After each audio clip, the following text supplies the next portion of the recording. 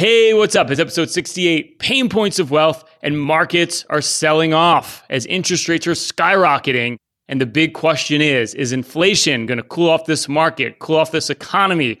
Are we going to go into a recession because the Fed is getting too aggressive too late? Well, we're going to break it down for you today. We're going to give you our viewpoint of the economy, the markets, how you should be investing right now. And on the tipping point today, we're going to talk about financial catastrophes. Are you failing to plan? And are you headed towards the rocks with your financial life? Well, we're going to break it down for you. We've got a great show today. Let's hop to it. Hit the music. Welcome to the Pain Points of Wealth, the podcast that addresses the pain points that come with creating, growing, and sustaining your wealth, giving you a multi-generational perspective from three Pains in a pod. Bob Payne, the boomer, Chris Payne, the millennial, and Ryan Payne, the generation somewhere in between.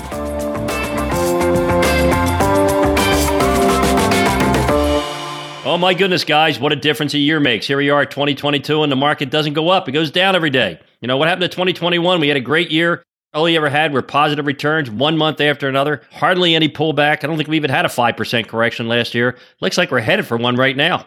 Well, you know what? Actually, I got a call this morning from one of my clients because the Dow was down 500 points. And his big question was, is this the end, Chris? Should we go to cash? To me, that's the most bullish sign I've ever heard. Because the reality is when everyone's looking for the big sell-off, everyone's looking for the big correction, that's not usually when you get it. You usually get it when everyone says, you know what, don't ever take me out of the stock market again. I don't want to own a bond. I never want to be in cash. I want more money in stocks. When we start getting that mentality, that's when you know this thing is over. And I suspect here, guys, we kind of knew the Fed was going to get more, as we call, hawkish this year. We kind of knew inflation was going to be a bigger problem than maybe the economists were telling us. These aren't really big surprises. And all the while, let's be real this year, right? Growth's still going to be solid in the economy. Unemployment's coming down. Wages are going up. So what am I missing here? The dynamics, for the most part, are pretty much the same as last year. The economy looks pretty good. The problem is the market really hates uncertainty. It can handle good news. It can handle bad news, but it really can't handle no news. And that's the problem with the Federal Reserve right now. They're letting everybody else do their dirty work. You know, first they said, well, we weren't going to taper. And then they said, no, yeah, we're going to taper. We're not going to raise interest rates. Oh, now we're going to raise interest rates. We're not going to take any bonds off our balance sheet. Now they're going to do all three at the same time. Now, they haven't told us that. We're hearing that from Goldman Sachs. We're hearing that from other Federal Reserve chairmen who aren't serving on the board right now. They're getting everybody else to kind of drip this stuff out slowly. The market doesn't like it.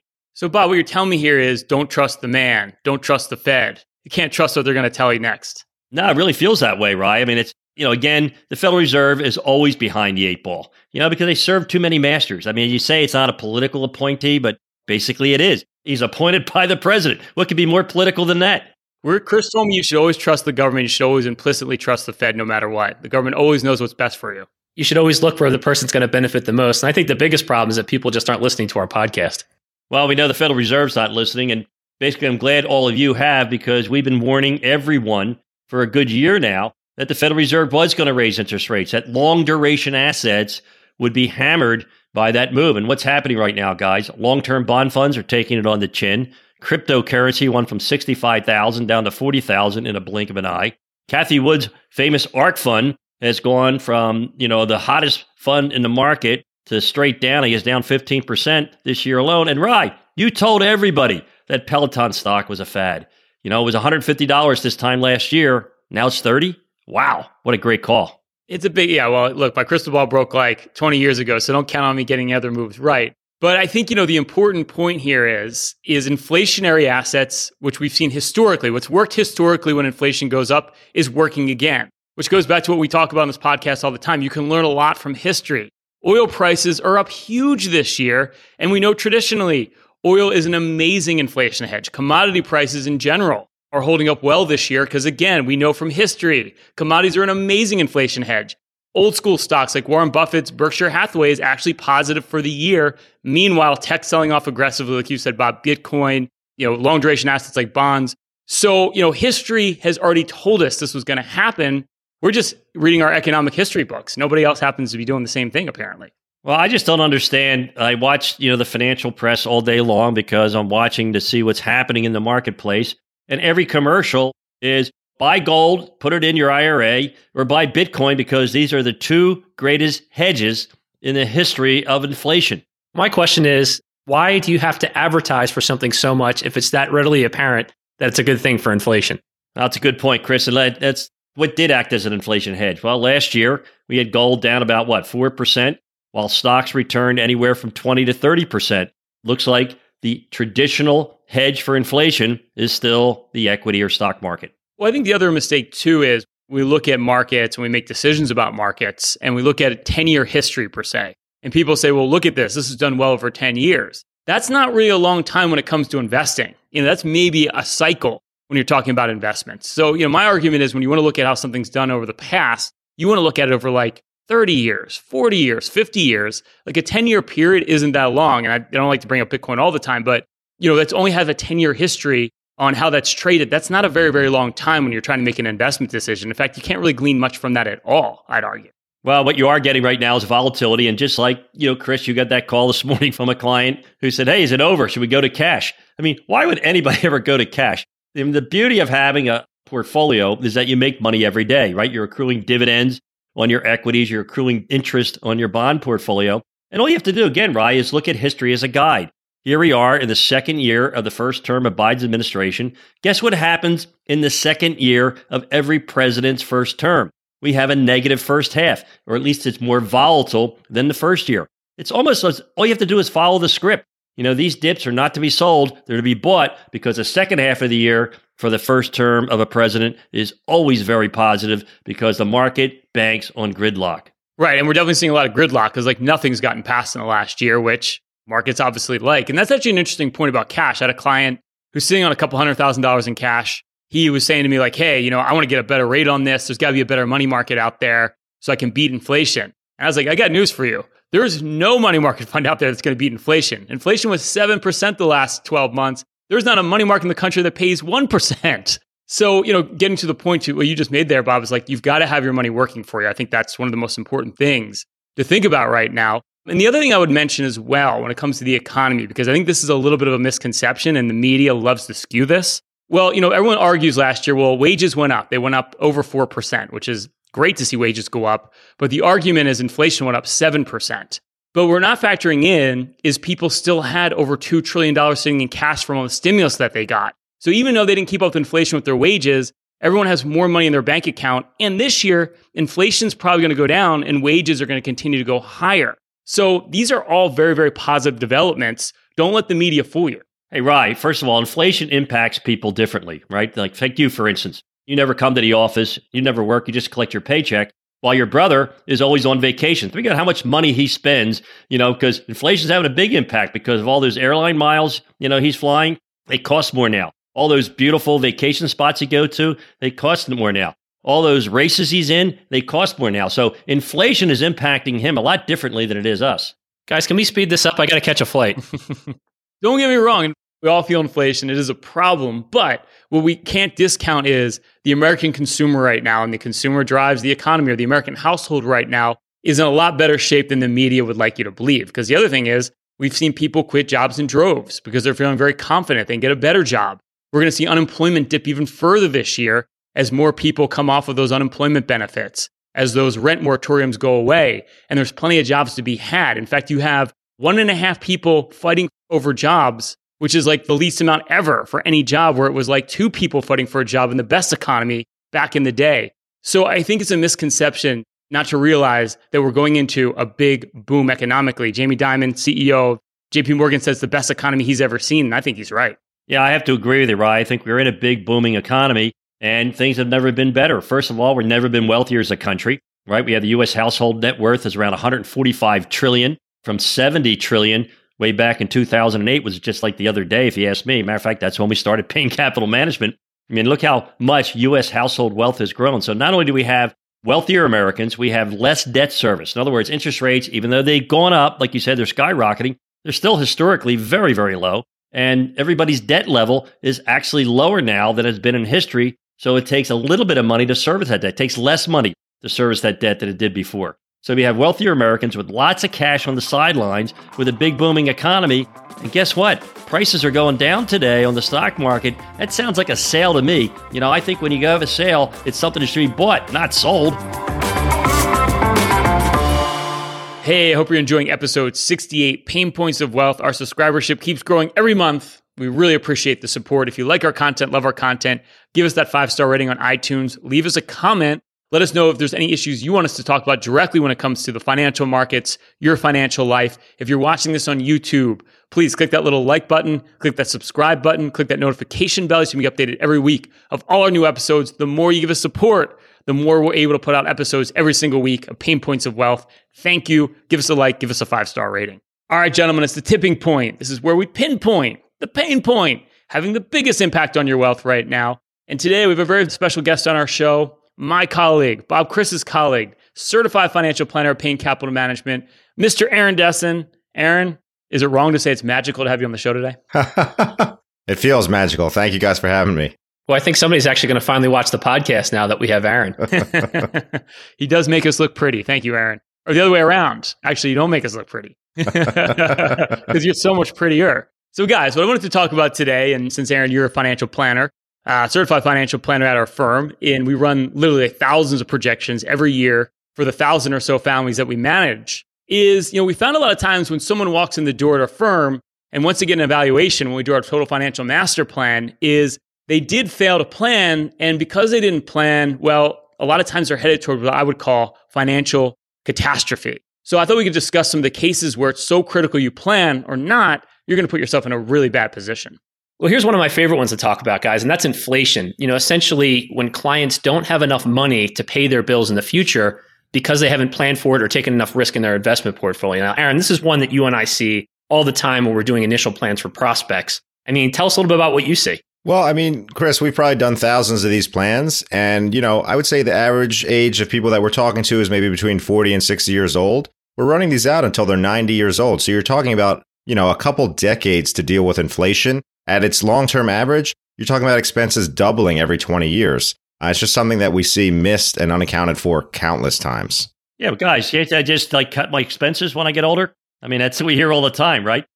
Why would you want to? Why would you have to? The only thing I've learned is Bob's lifestyle gets bigger every decade. So if you're any litmus test, Bob, and we see this with our clients too, clients living big into their 80s. So you can't factor in you're not going to travel as much, have as much fun.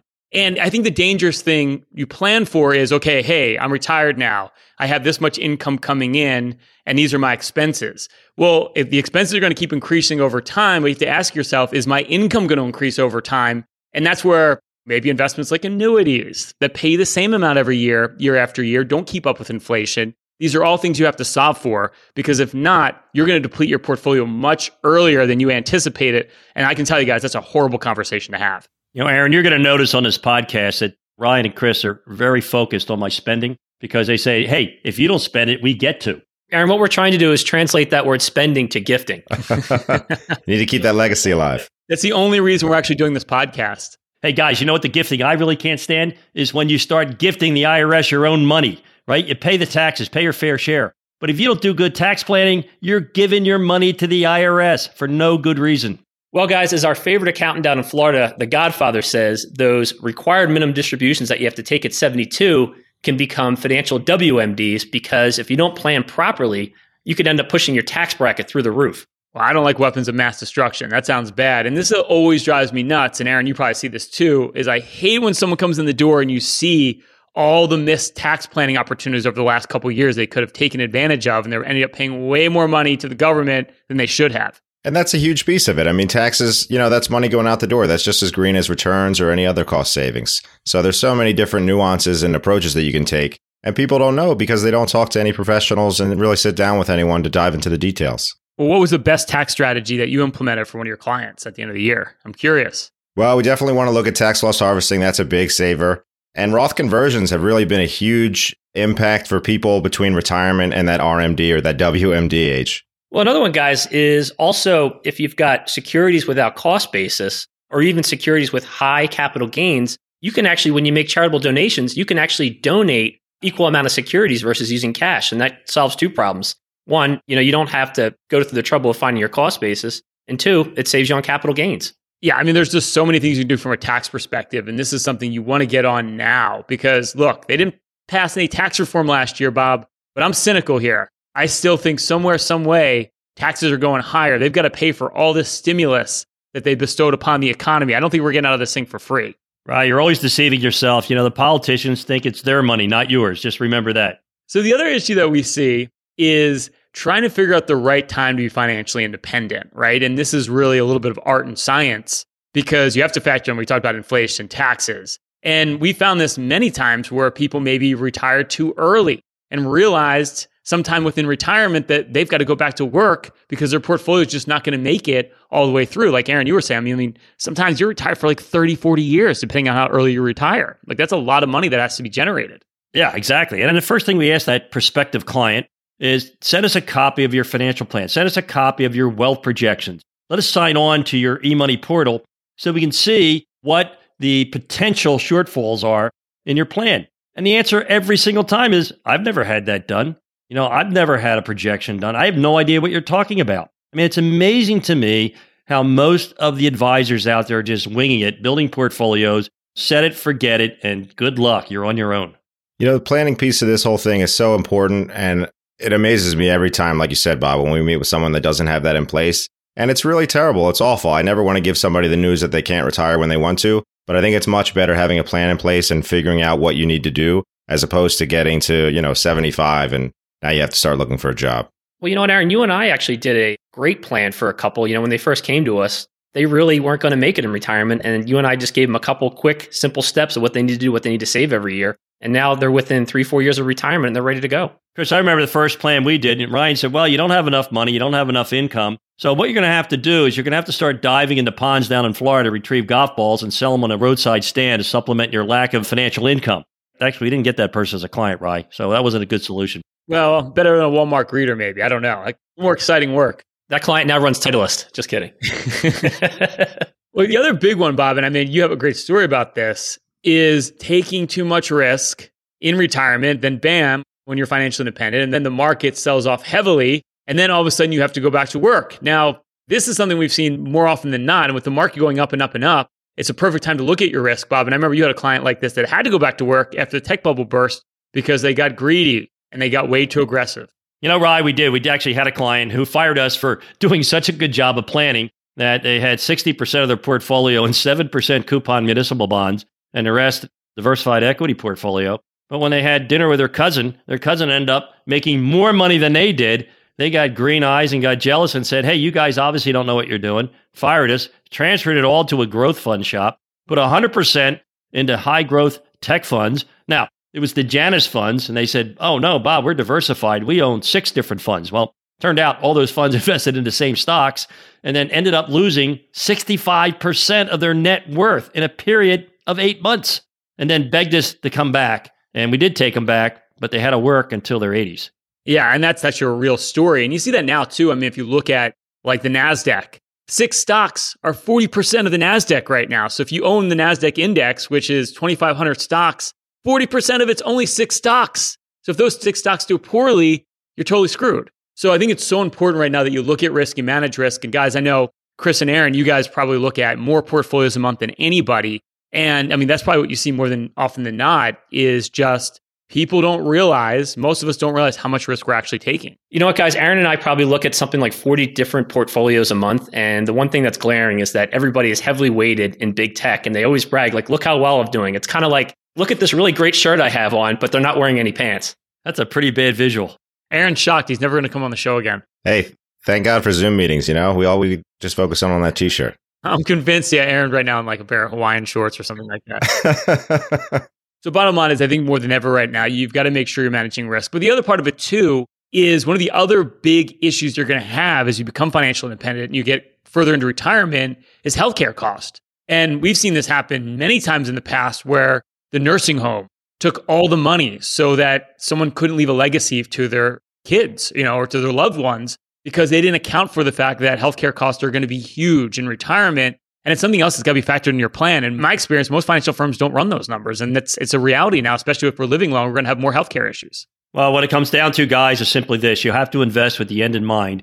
And investing is not about buying low, selling high, or relative performance. It's about achieving your financial goals, specifically the one having a lifetime of income you can't outlive. So we're going to continue to run the A to B strategy, get you from point A to point B, net of inflation, net of taxation, with the highest odds of success. That, to me, is a winning formula.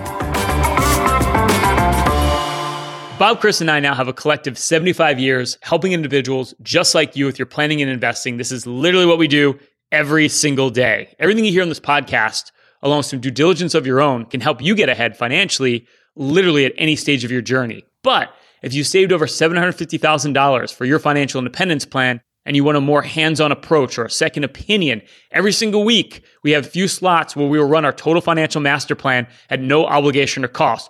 All you need to do is apply. Go to www.paincm.com/financial plan to see if you qualify for a free financial review. We literally look at everything. There's no other firm out there. We'll do this work up front. We'll go through every investment that you own. We'll break down all the fees you're paying, how to minimize those fees. We'll show you where you're getting screwed from a tax perspective. We'll show you how to optimize your portfolio for taxes. And we're going to do a full income and expense analysis to see what you're spending every year, what you should be spending, what you should be saving, and a full income plan to make sure you don't run out of money when you're financially independent. It's a full review. Our total financial master plan, there's nothing like it out there. We do a limited amount every single week. If you've saved over $750,000 for retirement, all you need to do is simply go to www.paincm.com/financial plan. That's www.paincm.com/financial plan to see if you qualify for a free financial review. All right, gentlemen, and I use that term loosely. We've got the hidden facts of finance, random financial facts that may surprise you or even shock you. All right, Bob, a precious jewel that is literally from another world is being auctioned off next month. The Enigma, a 555 carat black diamond, which has never been sold or publicly displayed and is believed to be from outer space, will open for bids at Sotheby's, London from February 3rd to the 9th. The rock from space is still cheaper than actually going there. Enigma is expected to fetch at least $6.8 million compared to $28 million for a winning bid to be on the Blue Origin spaceflight last year. It's a bargain. Well, it's bargains are in the eye of the beholder, right? First of all, I would never buy a diamond just for an investment purpose because first, it pays no dividend. You have to store it. People can steal it. You don't know if it's real to begin with. I mean, from outer space, for crying out loud, I could take that same $6.8 million, put it into municipal bonds right now, generate $250,000 a year. I don't have to fly on Enigma. I can fly on any airline I want with $250,000 of tax-free income. So you know what? I'm not bidding on the Enigma. I don't care about the Enigma. I love income-generating investments. That's what I love, and that's what you should be loving too. Forget about these diamonds from outer space. I disagree. I think it'd be pretty cool to have something from outer space. Just saying. It could have been a good Bowie album, The Diamonds from Mars. There you go. Chris, Charlie D'Amelio, who started posting videos of herself dancing on TikTok in 2019, brought in $17.5 million last year, according to Forbes, which recently ranked her as the highest earning TikTok star of 2021. With 133 million followers, that's like half the US population on TikTok, she makes her money from a clothing line and promoting products in TikTok videos and other ads. By comparison, median pay for chief executives of S&P 500 companies in 2020 was $13.4 million. Better start working on your dance moves, Chris. Well, Ryan, I bet you Jamie Dimon, if he got up on TikTok and started dancing, he probably could really increase his compensation. I'd pay to see that. That's incredible, Don. I've seen some of those videos. I mean, it's ridiculous. I can't believe what a trend TikTok is right now. And China's watching you, but that's another story altogether. Bob, the global value of equities is $121 trillion. The US represents $53 trillion, or 43% of all equities worldwide. And the biggest 6 or so US stocks account for $12 trillion. Amazing. When you have 6 companies, 6 publicly traded companies that account for $12 trillion, the $121 trillion of all the global stocks that are traded. There's 10,000 companies publicly traded. So when you think about that, either these stocks are way overvalued or there's phenomenal opportunity in the rest of the globe. I'm going to go with opportunity in the rest of the globe. Just saying. Chris, number 3, $584 million was Guns N' Roses' Not in This Lifetime tour, which went from 2016 to 2019. I guess everyone wants to see those guys unite. Axl, Slash. Number 2 was $763 million was U2's 360 tour from 2009 to 2011. And the number 1 grossing tour of all time was Ed Sheeran, grossing $776 million for his It's Just the Divisible Sign tour from 2017 to 2019. Who knew Ed Sheeran was so popular? Well, Rye, you know what have trumped all of these would be your Ukrainian tour back in 2011 with the Georgian band, Asiya Sul. I think we definitely grossed at least 1,000 zlotys, which is probably about $100 in US terms. So I'm not quite there yet. At least it wasn't Bruce Springsteen. That would have made me sad. Well, another great show. Thanks for tuning in to episode 68, Pain Points of Wealth. If you like our content, love our content, give us that 5-star ratings on iTunes. Leave us a comment. Give us the like button. Hit that like button on YouTube. Click that notification bell to be updated every week of all our new shows. That's it for this week. Stay loose and keep an open mind. Thanks for listening to the Pain Points of Wealth. Hopefully you found the ideas discussed in this episode valuable and useful for your own financial journey. You can find out more about Bob, Brian, and Chris's firm, Payne Capital Management, at BeBullish.com or through the contact information found in the description of this episode in your podcast player or app. Join us next week for another episode of The Pain Points of Wealth, brought to you by Payne Capital Management. Information provided on today's show is provided for informational purposes only and does not constitute investment, tax, or legal advice. Information is obtained from sources that are deemed to be reliable, but their accuracy and completeness cannot be guaranteed.